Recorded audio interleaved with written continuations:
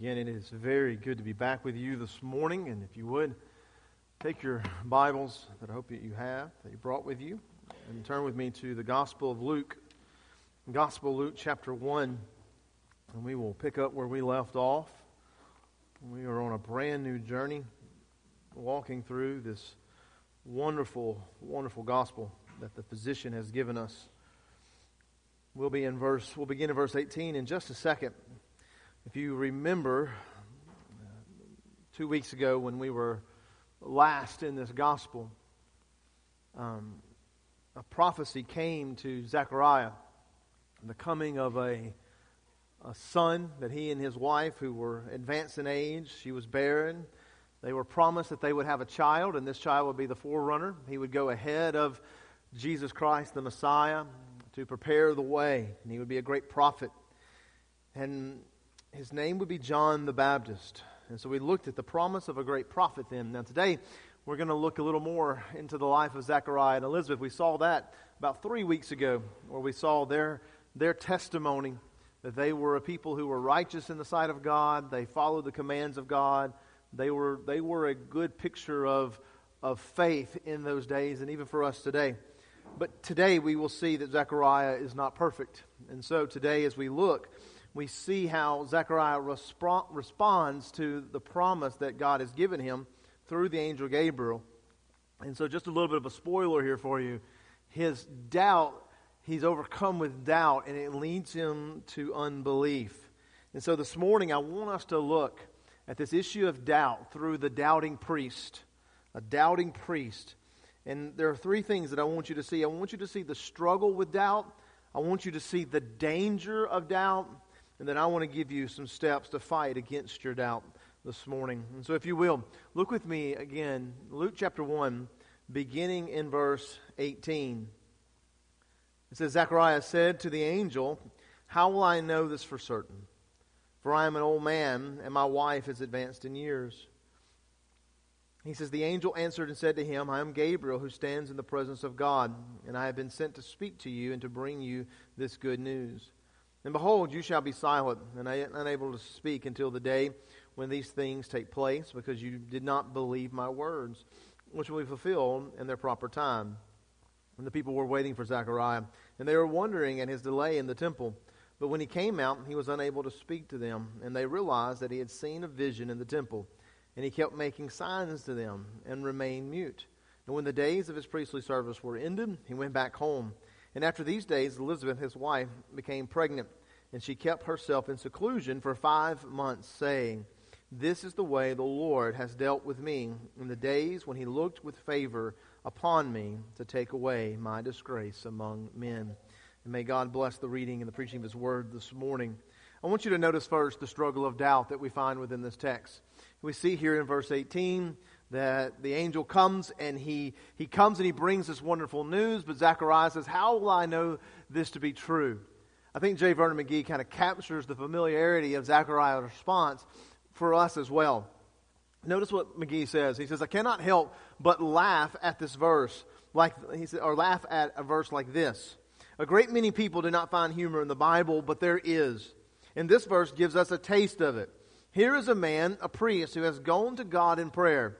At the altar of incense, he says, 'O God, give me a son.' And when God says to the angel Gabriel, 'I'm going to give you a son,' Zechariah replies, 'Well, how do I know?' Have you ever prayed like this? You ask God for something, but you really do not believe he's going to give it to you. You see, this man Zechariah is quite human, and I cannot help but laugh at him, because that's the way that I pray sometimes." Now, unlike J. Vernon McGee, I don't find this text to be as humorous maybe as he does, but I do believe that its struggle is very familiar to me and to you as well. The struggle of doubt. We see here that I think this is something that we look in Scripture where you and I can relate to presently in our own time.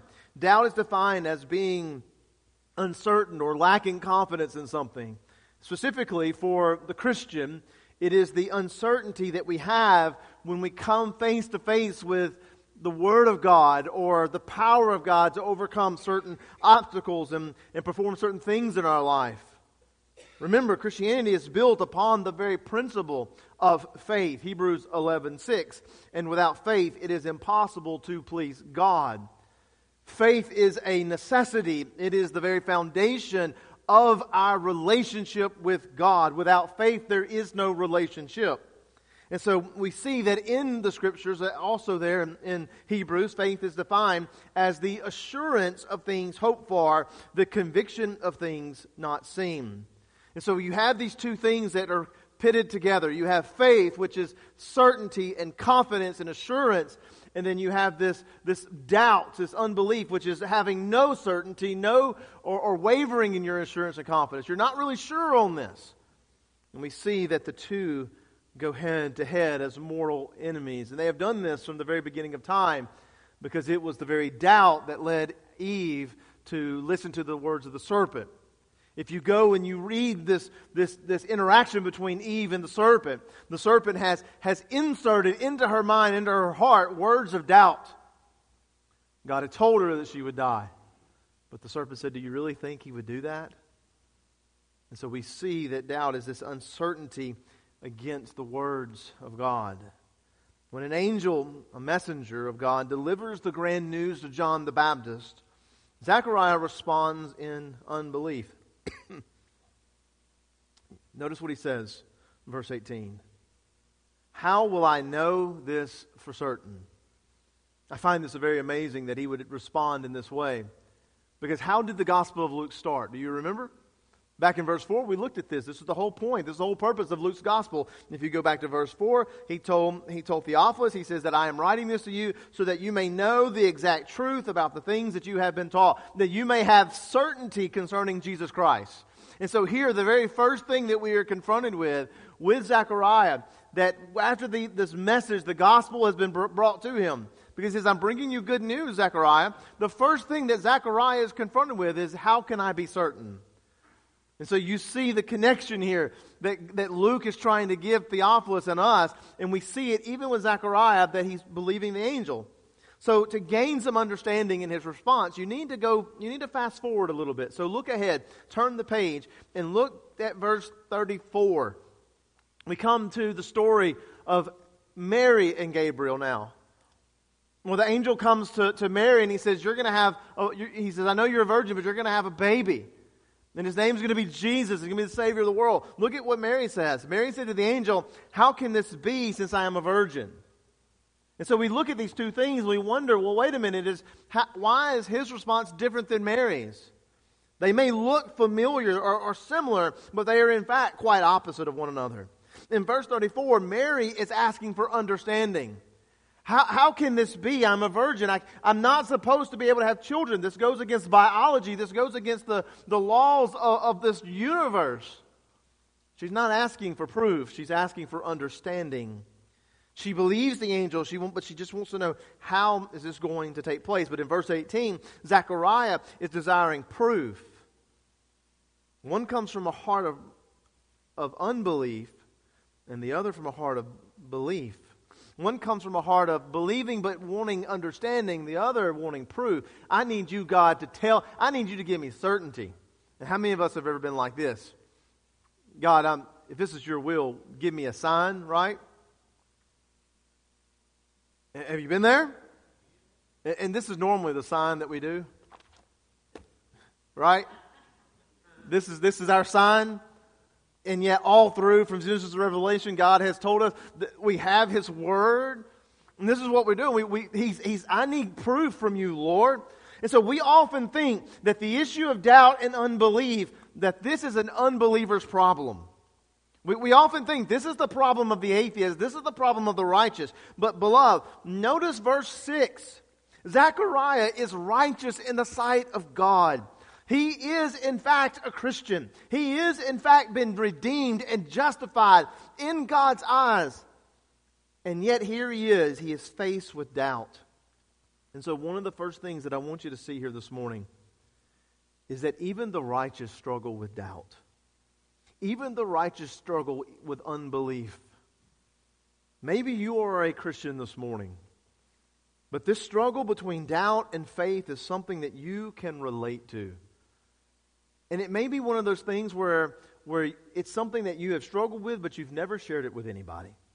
Because you thought that to doubt determines my salvation. And what we find is it doesn't determine your salvation. It is dangerous. I will show you in a moment how doubt that is unhindered, that doubt is not fought against, that if we don't go to battle against it, it can be dangerous. But just because one doubts, it does not determine your salvation. That in fact, doubt is the battle that rages between faith and unbelief. And so maybe this morning you've doubted. Maybe there are those of you here this morning that you have struggled with, you've doubted your own salvation. And you know that you have placed your faith, you have said, I've placed my faith in the Lord, I've repented of my sins, and I've been baptized, but you wake up in the mornings and you just go, but you know, the thing, those thoughts that I had yesterday, how can I still be saved? You wonder, has God really changed me? And you struggle with that. And so you've doubted your salvation. There may be those of you in here this morning where you have placed your faith in the Lord and you have believed upon Him, but as you've gotten older and you may have heard some things from the world, you begin to doubt the existence of God.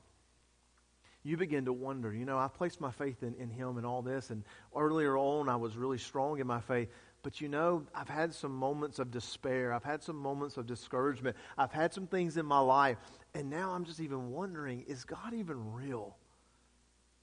Maybe you have had the battle between the truth of God's Word, where you read things and you go, that can't be true. There's no way God would do that. There's no way that happened. The flood? Really? It's a worldwide flood? And so you begin to wonder if some of these truths and some of these events within the Word of God, you begin to struggle with that. You begin to wonder and doubt the inspiration of the Scriptures. You go, well, I get that men wrote this, but were they really inspired by the Holy Spirit? Is the Word of God really perfect, without contradiction? You may say, well, maybe you've doubted the issue of Jesus. You say, I don't understand that whole incarnation thing. That Jesus is 100% man, but He's also 100% God. I really, maybe He was just a man. There's a really good guy who had some really good things to say. Maybe you've doubted the promises of God. The promises that tell us that He is with us, lo, to the ends of the world. The promises that He's going to come back. The promises that as they sang in the song, the promise that we too will rise from the grave, right? Or maybe you've doubted that even Jesus rose from the grave.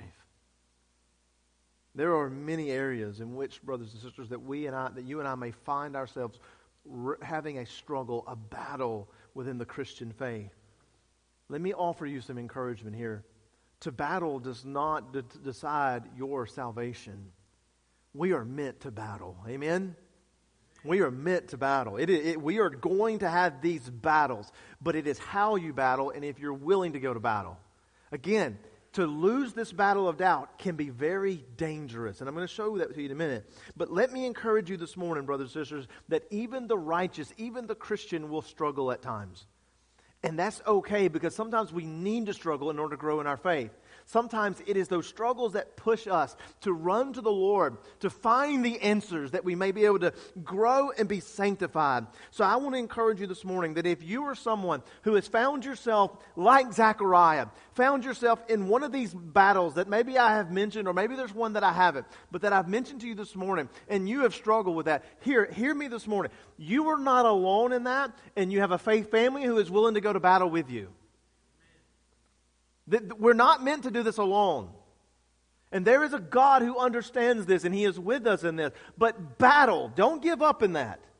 And don't think just because you're struggling in these areas and you're having doubts in these areas that somehow you are less than.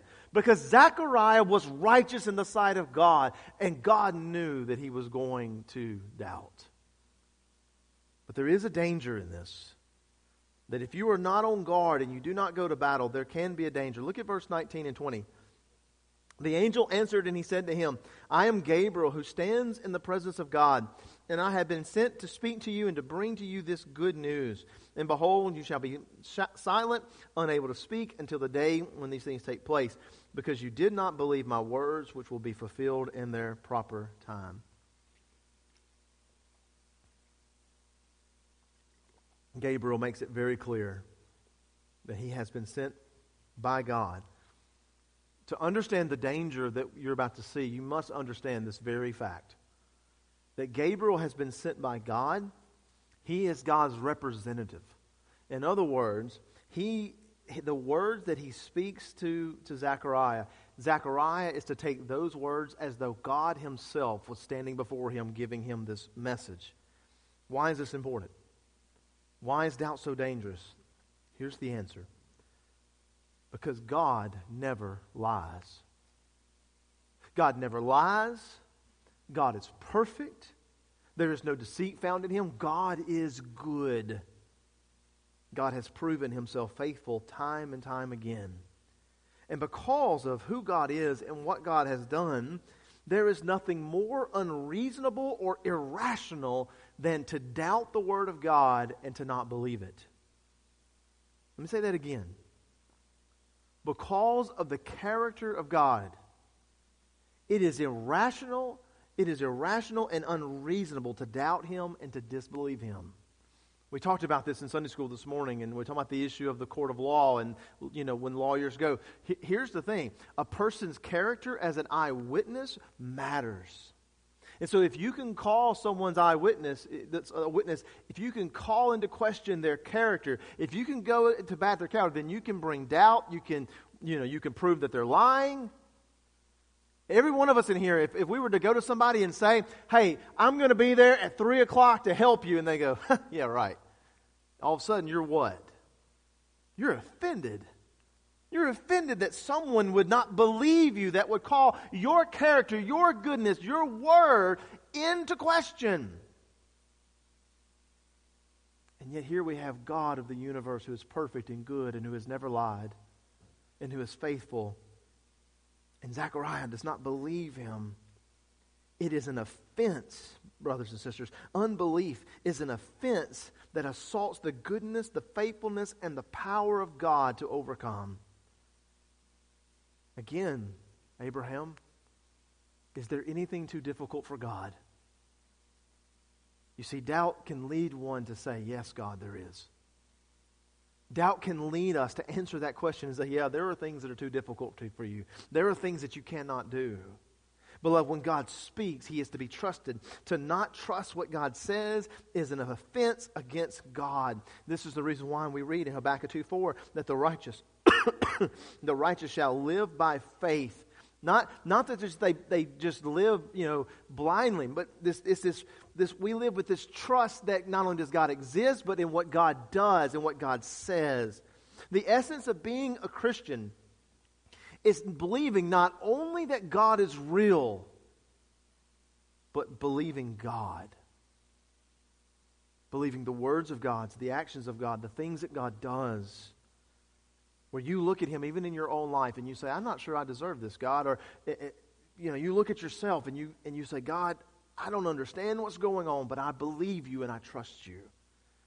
To trust him even when you don't understand and when the circumstances surrounding you seem impossible.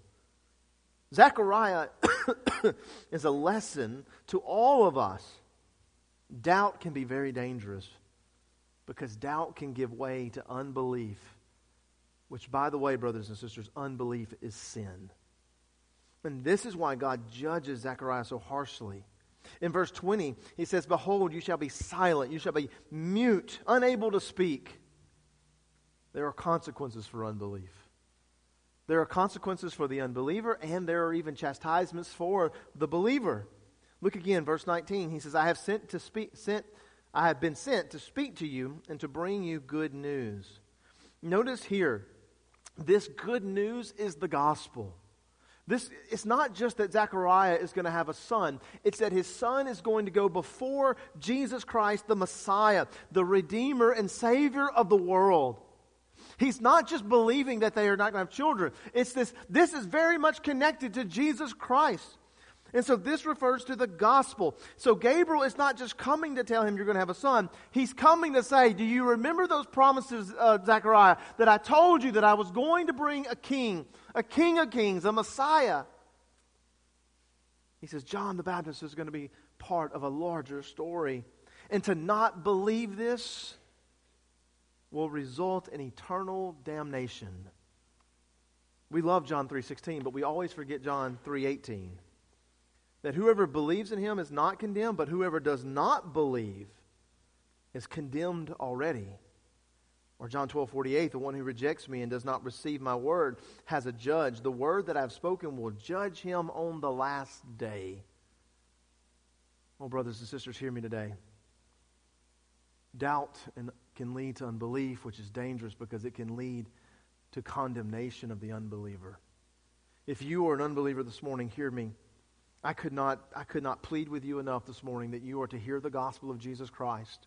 That Jesus Christ came and died for you, gave his life for you, rose on the third day, bringing forgiveness and salvation to all who would repent. And that it is rational and it is the most reasonable thing to believe in this. But not only this, it is the greatest thing to believe in this. But to not believe will result in your judgment. You will be cast into hell for an eternity. You will be under God's judgment and God's wrath. It is dangerous to not believe God. It is dangerous to not trust God. It is dangerous to reject the gospel as only a fairy tale. And so hear me, if you are an unbeliever this morning, see the danger of this and be convicted this morning that can come to Christ and believe upon Christ. Repent of your sins and place your faith in this. Come to Christ this morning. Call upon him that he would make this known to you. That you would see this to be for what it is, that it is the truest of all things. It is the most loving of all things that he has done for you. There's a danger for the unbeliever. But not only that, brothers and sisters, it is a danger even for the Christian. For it will bring chastisement upon us, that when we are confronted, even as believers, that we are confronted with the Word of God and the things that God promises and the things that we read in the Scriptures, and we go, well, I'm not there. I don't know about that. Again, the doubt itself is not the problem, but if we're not battling and if we just allow doubt to move us to unbelief, then that becomes the problem, and that can be dangerous. Notice Zechariah. For this is a man who was made mute. He was made silent for 9 months and a week, or 8 days. It's really amazing. He doesn't even get his, we're going to talk about this in a moment. He doesn't even get his voice back. When John is born, he had to wait 8 more days. So think of the sadness and the hardship this man endured. He goes into the temple. He's able to speak.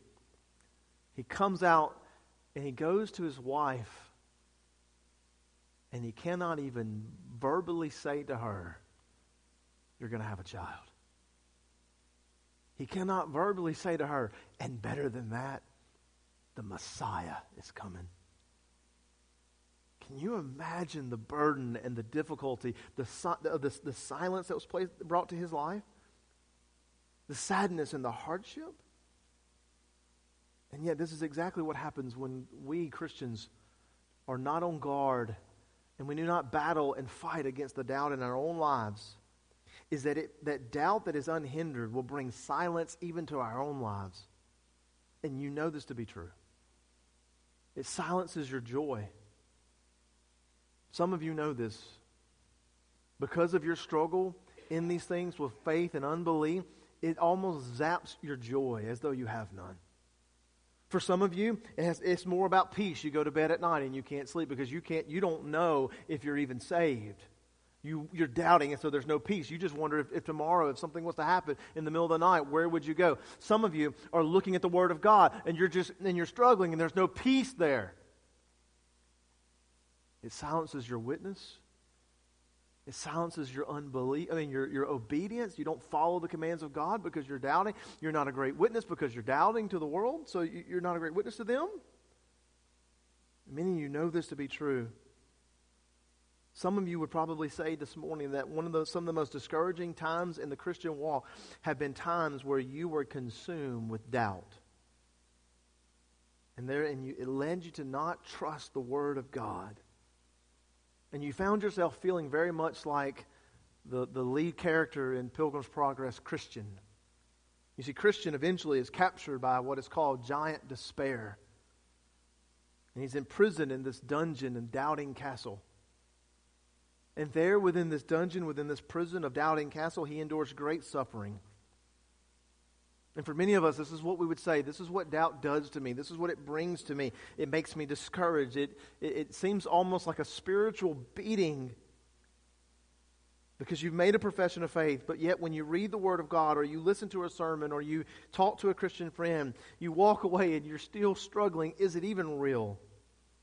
Or you leave church doubting if God even loves you. It was a wonderful church service. And yet, you're doing really good on Sunday and Monday. But by Wednesday, you're just wondering if God even loves you. And it ruins and brings all this silence to your life. Beloved, doubt that leads to unbelief is a sin. And it is dangerous for both the unbeliever and even the Christian. It is a sinful thing to not believe God. It is a sinful thing to not believe the faithfulness and the goodness and the power of God, to offend His character and His integrity. And so I must warn you this morning that if you are one this morning and you have allowed doubt to bring you to this point of unbelief, if you're one this morning that doubt has brought you to a point, maybe not belief in the existence of God, not as a Christian, you're like Zechariah, but you are just struggling with believing the promises of God and what the Word teaches, hear me this morning. Repent. Repent and recognize your unbelief as sin and run into the arms of God and confess your struggle to Him.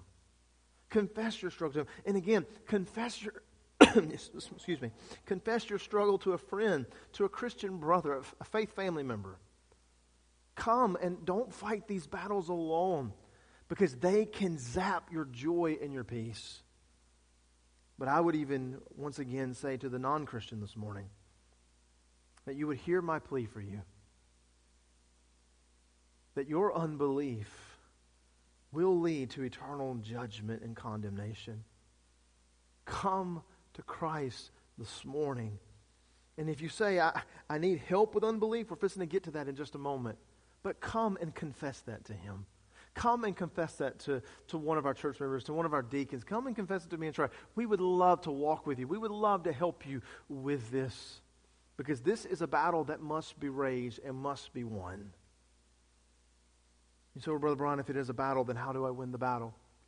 That leads me to our next thing here. I want to show you this morning the steps to fight doubt, the steps to find victory within the struggle. And what's amazing is that all of these steps were surrounding Zechariah. He just never really grabbed a hold of them. He never went to war with them. Notice first, I want you to see, the first thing is that we need to see the evidence. I love this. Zechariah is what?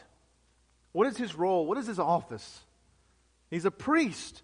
And the priest is one who is supposed to know the Old Testament Scriptures and who is supposed to interpret the Old Testament Scriptures and then teach it to others. This is a man who had the Word of God. This was his whole job and his whole role. He was to have it and know it. He had the evidence pointing to the fact that God was going to keep the promise that He gave him, and God had the power and the ability to overcome old age and barrenness. Did we not just study this morning Abraham and Sarah? Or what about the many others? What about Isaac and Rebekah and Jacob and Rachel and Hannah and Elkanah? What about all the others that throughout the Old Testament? And there are eyewitness testimonies to this, of men and women who could not have children, but yet God in His grace and mercy came through. The Bible, beloved, is the most historically accurate book on the planet. It is not a book of fairy tales. It is not a book of myth or legend. It is a book of real men and real women who interacted with God, and God did great and amazing things. It is a collection, as Dr. Voddie Baucham says, a collection of historical documents written down by eyewitnesses in the lifetime of other eyewitnesses. Hear me this morning, brothers and sisters, our faith is not blind. And it really kind of bugs me when we do this, when we tell people that they're just to believe and not show them that their belief is actually even the most reasonable thing. Your faith in God is not a blind faith. It has been proven and tested over and over and over again. I think it was my son. We were talking about this past week. That one of the things that they're learning in their school is that there are 3 major tests to know whether literature is real, that it is accurate, that it happened. And the Bible passes every last one of them with flying colors. What you have in your hands is the evidence of God. If you're doubting, go to the evidence. Go back and read and study and see what God has said and what God has done.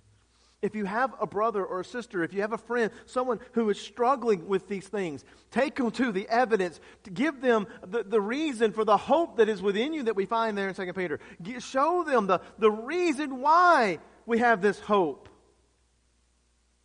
It's not blind faith, brothers and sisters.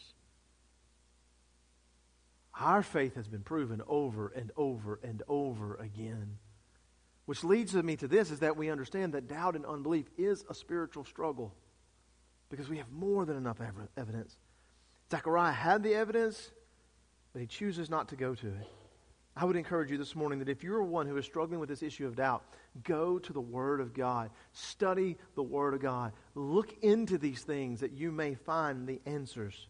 Secondly, I would tell you this morning to seek faith from God. Answer this question. Where is Zechariah presently when the angel comes? He's in the temple. And what was Zechariah doing? What was his job in the temple? But burning incense. Do you remember what burning of the incense was? It was, as they burned the incense, it was the prayers that would go up to God. It was the prayers of God that would go up, and as they were burning, God is receiving these prayers. You see, we must remember here that if we want, that the thing that Zechariah doesn't do is that he doesn't go to the Lord in prayer asking for help in overcoming belief. How does one overcome and fight their doubt? How does one overcome doubt and unbelief and have faith? But we go to God in prayer and ask for faith. Ephesians chapter 2, verse 8. For you are saved by grace through faith. And this is not from yourselves, it is a gift of God. Faith comes from God. This is exactly what takes place in Mark chapter 9, verse 24. You know the story, don't you? Jesus and 3 of his disciples are on the Mount of Transfiguration, and they come down, and the other disciples, and there's this crowd, and there's this man with a demon-possessed son, and he's asked them to cast out the demon, and the demon won't come out. And so the man runs to Jesus, and he says they couldn't do it. And Jesus gets mad, and he says, ye of little faith. And he looks to the man, and he says, if you'll believe, this demon will come out. And this man says one of the most amazing things, one of the most truest things that you and I have ever dealt with. And he said, I believe, but help my unbelief. We look at that and we say, is that a contradiction? No. Brothers and sisters, that's real. God, I believe, but I have doubts. God, I believe. I have faith. I'm putting it in you, but I have doubts about some of these things. Help me overcome my unbelief. And so we see that this is exactly what Zechariah needed to do. That there in the temple, at a place of prayer, with the very thing that he is doing, offering these prayers up, he needed to go to the Lord and ask him, oh Father, I hear what you're saying, but I'm struggling with this. I need help. Help me overcome my unbelief. Some of you, that's exactly what you need to do. You're struggling, and you have struggled in all of these areas. We must go to the Lord in prayer. But I would even add to that, we must know also that faith comes by hearing. So not only do we go to the Lord in prayer, we put ourselves under the preaching and the teaching of the Word of God. You are not going to win your battle with doubt, brothers and sisters, if you don't come to church. I'm sorry. You will not overcome your battle with doubt. You will not grow in your faith. You will lose the battle if you do not place yourself under the preaching and the teaching of the Word of God, the reading of the Word of God, seeking God in prayer and faith, because these are the things that God has given us to encourage and to build and to strengthen our faith in Him. But thirdly, look at verse 19 and 20. I want to show you one other thing here. Two other things. Constantly remind yourself of God's nature and power. I love this. Zechariah says, how will I know for certain? For I'm an old man, and my wife is advanced in years. Look at verse 19. The angel answered and said to him, I am Gabriel, who stands in the presence of God. I love this. How does Gabriel respond to someone who says, I don't know if I can believe this because I've got all these things that says that what you're telling me is impossible. He doesn't try to remind Zechariah of how good that he's been, that God would, that God's going to reward him for his life. He doesn't do any of that. He doesn't say, well, you just need to believe. He doesn't say that. He looks to Zechariah and he says to Zechariah, I have literally seen God. How do I know that I'm going to have a child? I've seen God. But I'm too old. I've seen God. I have seen Him in all of His glory. I've seen Him in all of His honor, all of His majesty. I have seen the God who created the world, who created you, who created me. I have stood in His presence, Zechariah, and I have beheld His glory. I am here to tell you today that what I've seen, I can know for certain that what He's telling you is going to come about. Beloved, the road to victory and overcoming doubt is remembering the one who sits on the throne. It is remembering the one who we worship. It is remembering the one who created all things. It's remembering the one who did all of the stuff that we read about.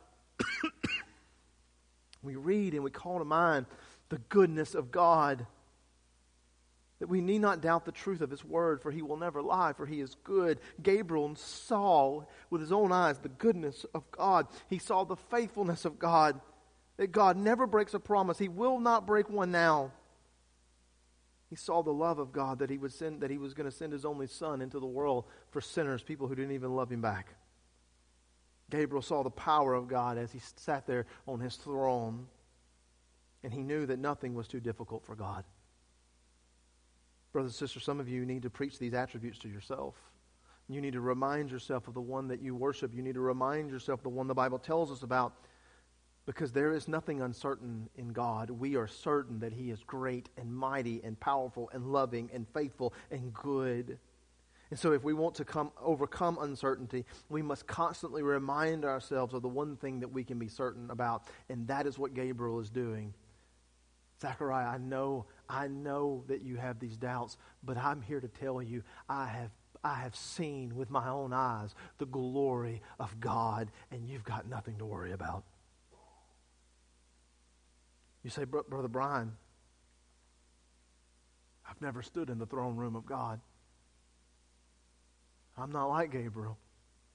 No. But you carry in your hands this morning the very Word of God that reveals the same glory that Gabriel saw. You carry in your hands, brothers and sisters, a book of special revelation that reveals to you the glory of God, the King of Kings. And if you want to fight and overcome your doubt, then you must go to the book and behold the glory and the majesty of God on the throne. And one final thing that I want you to see. We look here at verse 23, it says that when the days of his priestly service were ended, he went back home. I love this because Zechariah doesn't run home because he's made silent. He doesn't run home because he's been judged. If it was me, I'm done. I'm out of there. I'm going to run home and tell Melanie, all this stuff. No, what does he do? He keeps serving in the temple. He keeps obeying God. He keeps worshiping the Lord. But I want you to look ahead at what he does. Look to verse 24, verse 25. It says, after these things, Elizabeth, his wife, became pregnant. And she kept herself in seclusion for 5 months, saying, this is the way the Lord has dealt with me in the days when he looked with favor upon me, to take away my disgrace among men. Not only that, just turn the page very quickly to verse 59. And so it happened that on the 8th day, so he's been born 8 days later, he still cannot talk. On the 8th day, they came to circumcise the child, and they were going to call him Zechariah after his father. But his mother answered and said, no, indeed, but he shall be called John. They said to her, there is no one name among your relatives who is called by that name. And they made signs to his father as to what he wanted him called. And he asked for a tablet, and he wrote as follows, his name is John. And they were all astonished, and at once his mouth was open and his tongue was loose and began to speak the praises of God. This is amazing. What does Zechariah do? He keeps pressing forward. He keeps pressing forward. He has his doubts. He's had his struggles. He's now experiencing the punishment and the silence that God has brought upon him. But he keeps pressing forward. We see in verse 24 and 25 that he goes home and he makes a baby. Don't forget, they're advanced in age and that she's barren. You say, well, that's not that big of a deal, you know. It is for someone who has had nothing but disappointments month after month after month. This would have been hard because they had given up. But he's obedient. He goes home to his wife and they have a baby. He does what God tells him to do. He doesn't give up. He presses forward into this test of faith. Not only that, what are you going to name the child? He says, I will name the child John. This was an act of obedience. He names him John because God has called him to name him John. And notice, he doesn't receive his voice back until that moment. Why? Because when he names him John, it is an expression of faith and belief in God. Not when the baby's born, but when he says, name him John. Yet Zechariah here, well, the people are all amazed about this, and Zechariah, he follows through, and he names him the very thing. FPC, sometimes the greatest way to gain victory over doubt is for you and I to keep battling it, to keep pressing forward, to keep moving forward. You may not feel spiritual. You may not feel love. You may doubt the Word of God. You may have all kinds of these things, but don't stop fighting. Don't quit. And for many people, the reason they fail, the reason they find themselves in unbelief is because they stop. And so there may be one this morning that what you need to hear this morning is, don't quit. You may have questions, you may have doubts, you may have struggles, but don't quit. Keep pressing forward. Why? Because one day, your faith will turn to sight. You may be like the Father, I believe, but I have some doubts. Keep asking, keep praying, keep fighting, keep running. And what you will find is that you may be a lot like Christian in Pilgrim's Progress. Great despair comes and he's thrown into the prison. And he's there for many nights, many days, until finally one day hope arrives. His friend Hope comes, and his friend Hope reminds him of the great promise that he's been given. And Christian wakes up and he remembers that in his pocket is the key called promise. And when he takes out the key of promise, he remembers that it opens every door. And in that moment, he unlocks the prison and he is able to walk free. Brothers and sisters, hear me this morning. Doubt is a battle that we have to fight. But you must fight. If you are an unbeliever this morning, come to the Lord. Come to us as a church. We would love to help you. And if you're a Christian this morning, fight with everything you got, that you may overcome and you may experience that promise that God has given you. Let's pray.